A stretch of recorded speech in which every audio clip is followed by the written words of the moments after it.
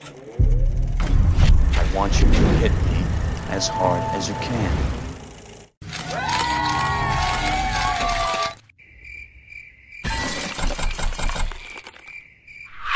This Oscar-winning actress has an IQ of 140, which is considered a genius, apparently.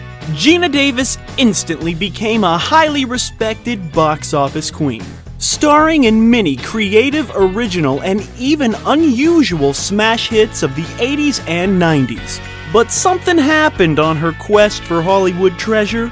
After hitting a certain age, 40, and after having a few box office bombs, Cutthroat Island, this beauty seems to have driven right off the cliff. But where did she go? What happened? And why, oh why, is she not starring in like major motion picture blockbusters and iconic cult classics like every single day anymore? That's what she used to do. Why isn't she still doing it? Stay tuned as we take a deep dive into the life and career of Geena, the genius. And ask that most glorious clickbaity of questions. What the f*** happened to Geena Davis?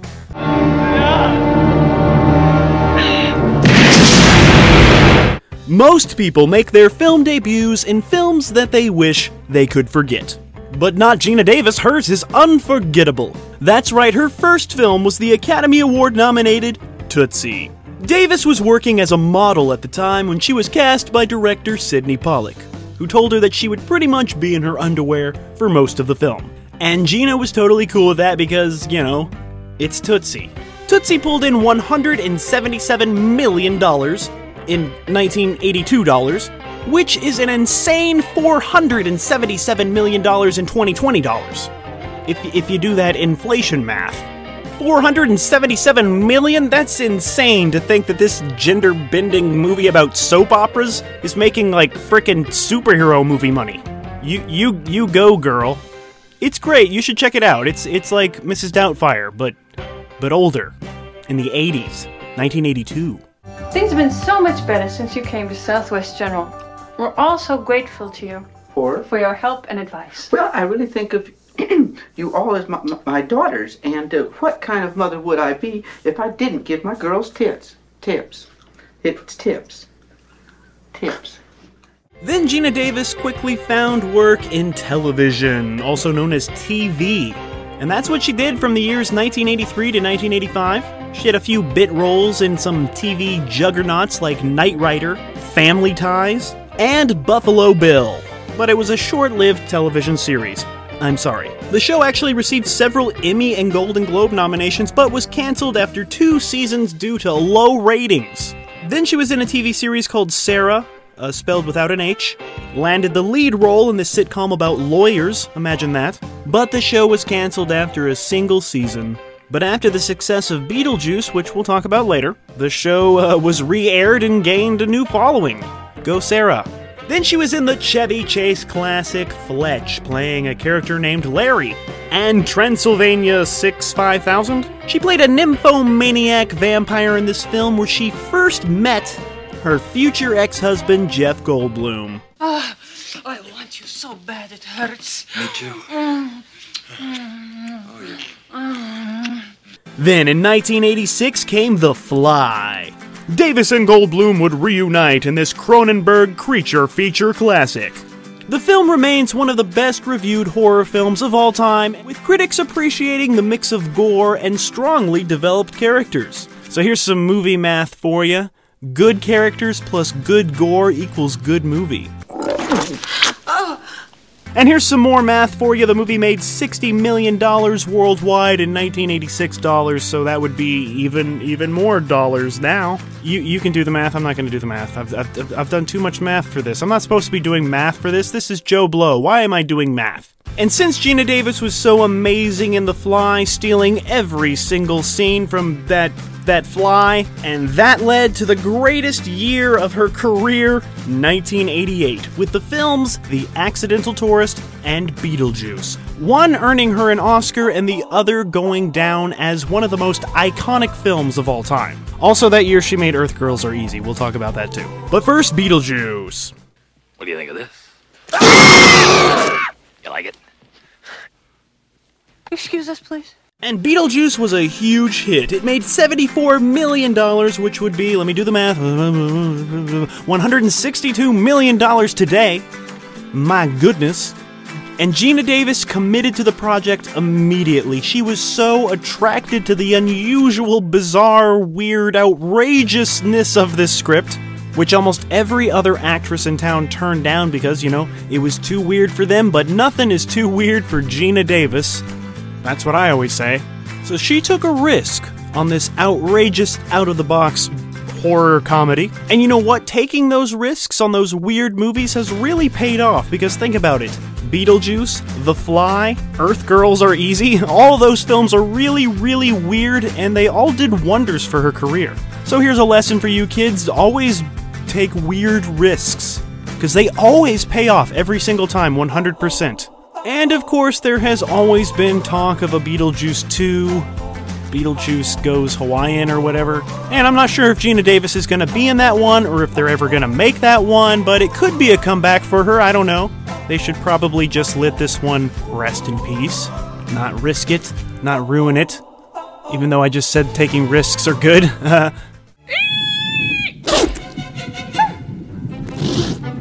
Beetlejuice! But yeah, like I said, that same year also came Earth Girls Are Easy. This film follows 3 fuzzy aliens coming to Earth to fall in love with a girl from Earth, because, as you fellow Earthlings know, Earth Girls are easy, apparently.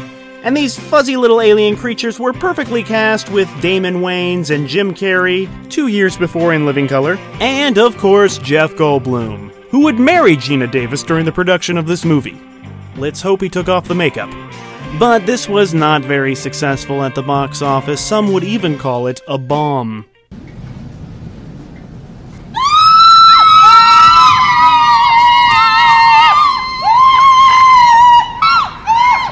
And of course, we're still in 1988, that same year, the best year ever for Geena Davis, came The Accidental Tourist. Davis would win the Best Supporting Actress Oscar, which some believe she should have won the Best Actress Oscar because some people say she's more of a lead than a supporting, but I don't know, I don't even care. Really. I'm just glad she got to take home her unholy golden idol. And before the Academy Awards ceremony, there were rumors going around Tinseltown amongst the critics that Geena Davis was totally not gonna get it. Some were saying because she's too pretty, some were saying because she's not pretty enough. I don't even know what that means. But of course, she surprised everyone and won, beating all those other nominees. Beating them so bad. Oh my god, she just beat them all. And The Accidental Tourist did okay at the box office, making $32 million. And I'm gonna do that stupid math again. That's $70 million in today's money. $70 million is... That's a lot of money for this kind of movie. Congrats! And critics generally enjoyed the film and most appreciated the rich characters, like Geena Davis's character, the one that won her an Oscar. But some felt the film was a juggling act between comedy and drama, calling it an unsuccessful Woody Allen ripoff. But how dare they say such things? Maybe the 3 of us could go to a movie. You ever go to movies? I really don't care for movies. They make everything seem so close up.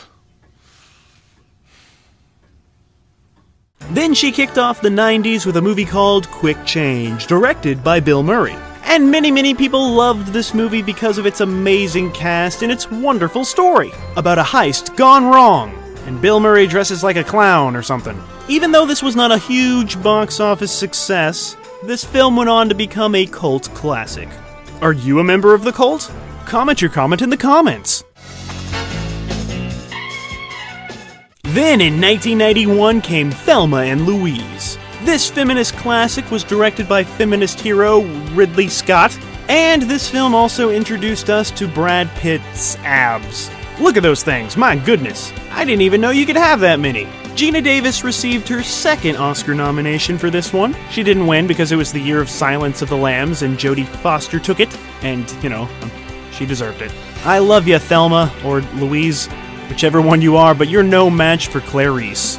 And when this film was first released, it was a decent hit, but has since gone on to become a huge cultural iconic classic.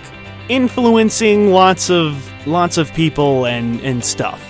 The film does a wonderful job of blending action with comedy and drama and girl power, and the entire movie rests on the shoulders of these two leading ladies, and they handle it perfectly. These ladies delivered the cinematic goods. And you know your movie is a pop cultural phenomenon when it gets parodied left and right, like with Wayne's World 2 and Family Guy. Hey, we don't want to end the movie like this. Yeah. Let's do the happy ending. Yeah.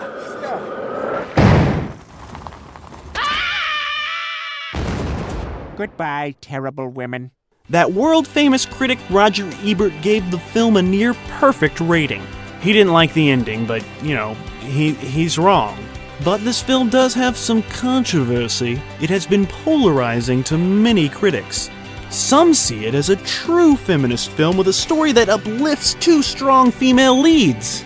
And others consider it a misogynist look at two ditzy women with anger issues. And I say, why not both?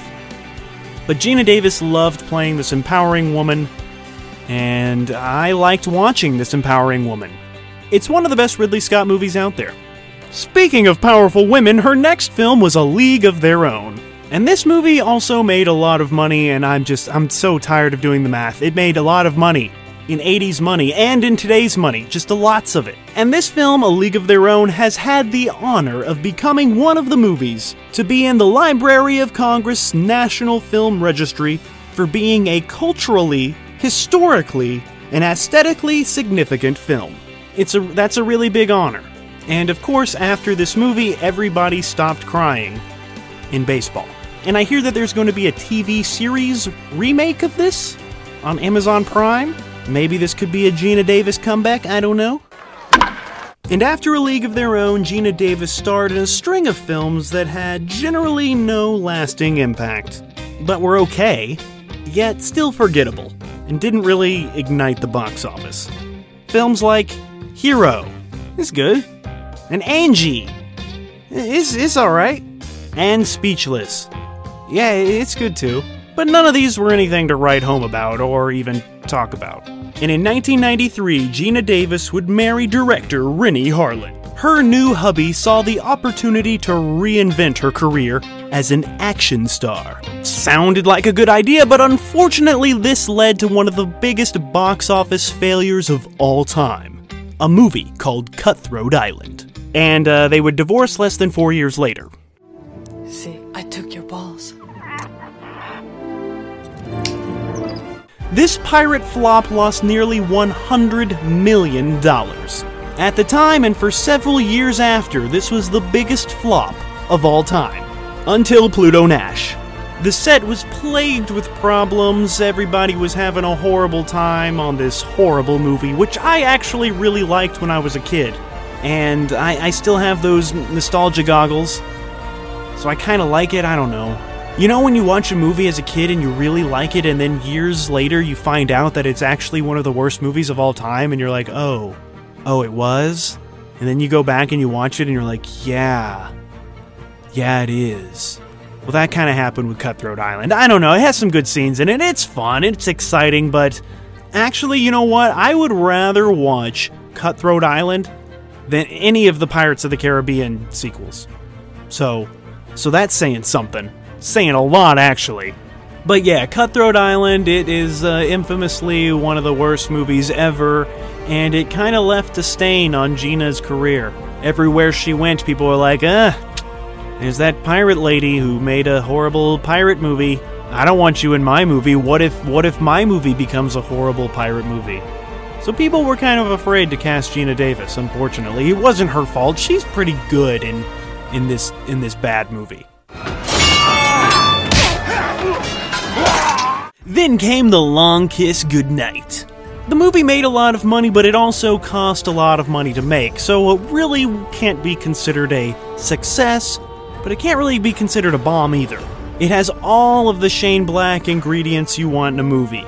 Great dialogue, great action, Christmas. The Long Kiss Goodnight is up there with those non-traditional Christmas action movies, you know, like Die Hard, Lethal Weapon, stuff like that. She has wonderful chemistry with her co-star, Mr. Samuel L. Jackson, who says this is his favorite movie he's ever been in. And he's been in lots of good movies, so that's saying something. Geena Davis plays a former killer assassin who gets amnesia and becomes a housewife and then suddenly starts to remember that she's got skills. And I love it. It is the perfect 90s action movie. And it's got girl power too. And many people think that this film would have been bigger at the box office, but you know, the Cutthroat Island reputation was still following Geena Davis, and that probably scared people away from the theaters. But this one can also be considered a cult classic. And are you a member of that cult? What cults are you a member of? And should I join? Comment your comment in the comments!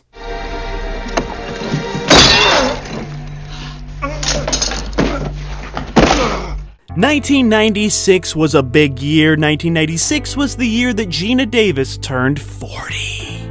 And she has often said that after that milestone birthday, Geena Davis noticed that the roles that she was being offered started to dwindle. She wasn't getting those exciting, wild characters that she was getting in her 30s. She was just getting boring people in their 40s. So Geena Davis wasn't going to play that game, and, you know, she took a few years off. Until the year 1999, when she played Miss Little in Stuart Little. And this is actually Geena Davis's biggest box office hit, making over $300 million worldwide. It's a lot of money.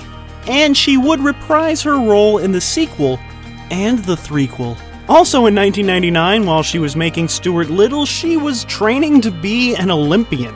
Geena Davis almost made the Sydney Summer Olympics as part of the U.S. archery team, placing 24th out of 300. She was so close. Could you imagine?